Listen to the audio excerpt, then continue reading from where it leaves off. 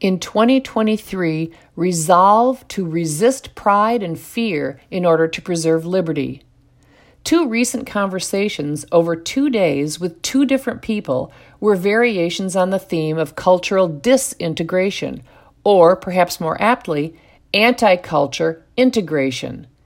We are in the midst of a revolution propelled by the integration of the government, including government schools, big business, social media, the arts and entertainment industries, medical and mental health organizations, the legacy press, and even the military-industrial complex in the service of creating a monolithic anti-culture, one in which truth is suppressed and human flourishing undermined.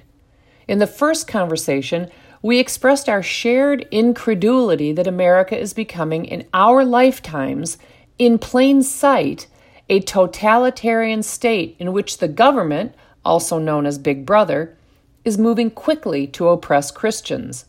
Leftists, who have not eyes to see, mock such a claim as absurd and paranoid, but Christians, especially those who have fled communist countries, can see the portents.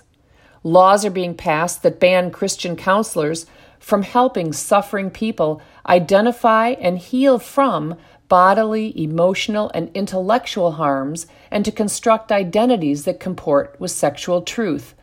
Theologically orthodox Christians are being banned from fostering children.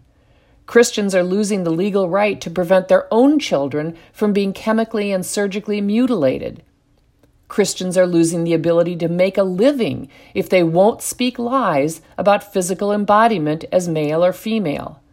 Lawmakers seek to rob churches and colleges of their tax-exempt status if they refuse to perform unholy ceremonies that solemnize homoerotic non-marital unions as marriages. Lawmakers seek to rob Christian colleges of their accreditation for their refusal to participate in the evil lie that men can be women or vice versa. Government schools are intentionally concealing critical information from Christian parents about their own children and encouraging children to view their own parents' beliefs as hateful.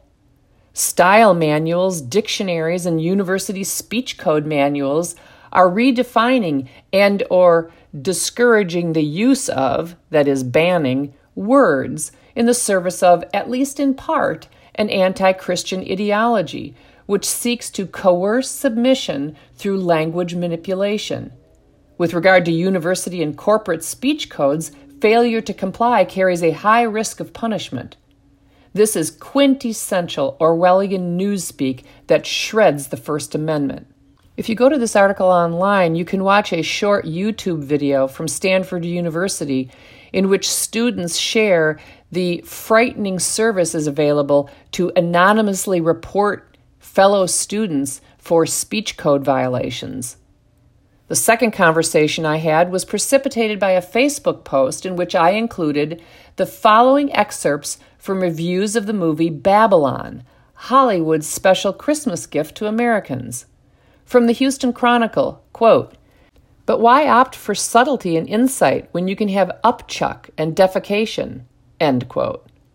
From Mashable, quote, "Babylon is a ghastly, sticky, indulgent mess of a movie, slinging shock value in lieu of anything interesting to say." End quote. From Time Magazine, quote, "Babylon is a manic sprawl that only pretends to celebrate cinema. It's really about prurience, dumb sensation, self-congratulation, and willful ignorance of history." End quote. From Slate Magazine, quote, "Babylon is a defecating elephant of a movie. Brad Pitt and Margot Robbie star. But Damien Chazelle's movie crawls up its own mammoth butt. Within the first 15 headache-inducing minutes of Damien Chazelle's old Hollywood epic Babylon, the camera has been on the receiving end of a flood of elephant shit and eavesdropped on a call girl hired to urinate on an obese and grotesquely self-indulgent movie star. This excretion-themed intro serves as a thesis statement for the 3-hour and 9-minute-long movie to come." End quote. And from Richard Roper, writing for the Chicago Sun-Times, quote, "Self-indulgent, stomach-churning epic from director Damien Chazelle offers little insight on 1920s Hollywood. What a mess. What a sprawling, grotesque, self-indulgent, wretched, occasionally mesmerizing, but ultimately over-the-top mess we have in Damien Chazelle's Hollywood epic Babylon, which one imagines was supposed to be a lurid and show-stopping and unvarnished celebration of the hedonistic madness that enveloped the movie business in the 1920s, but comes across as a 3-hour-plus attack on our senses, a flashy, sometimes dazzling, but curiously uninvolving and often nauseatingly gross spectacle.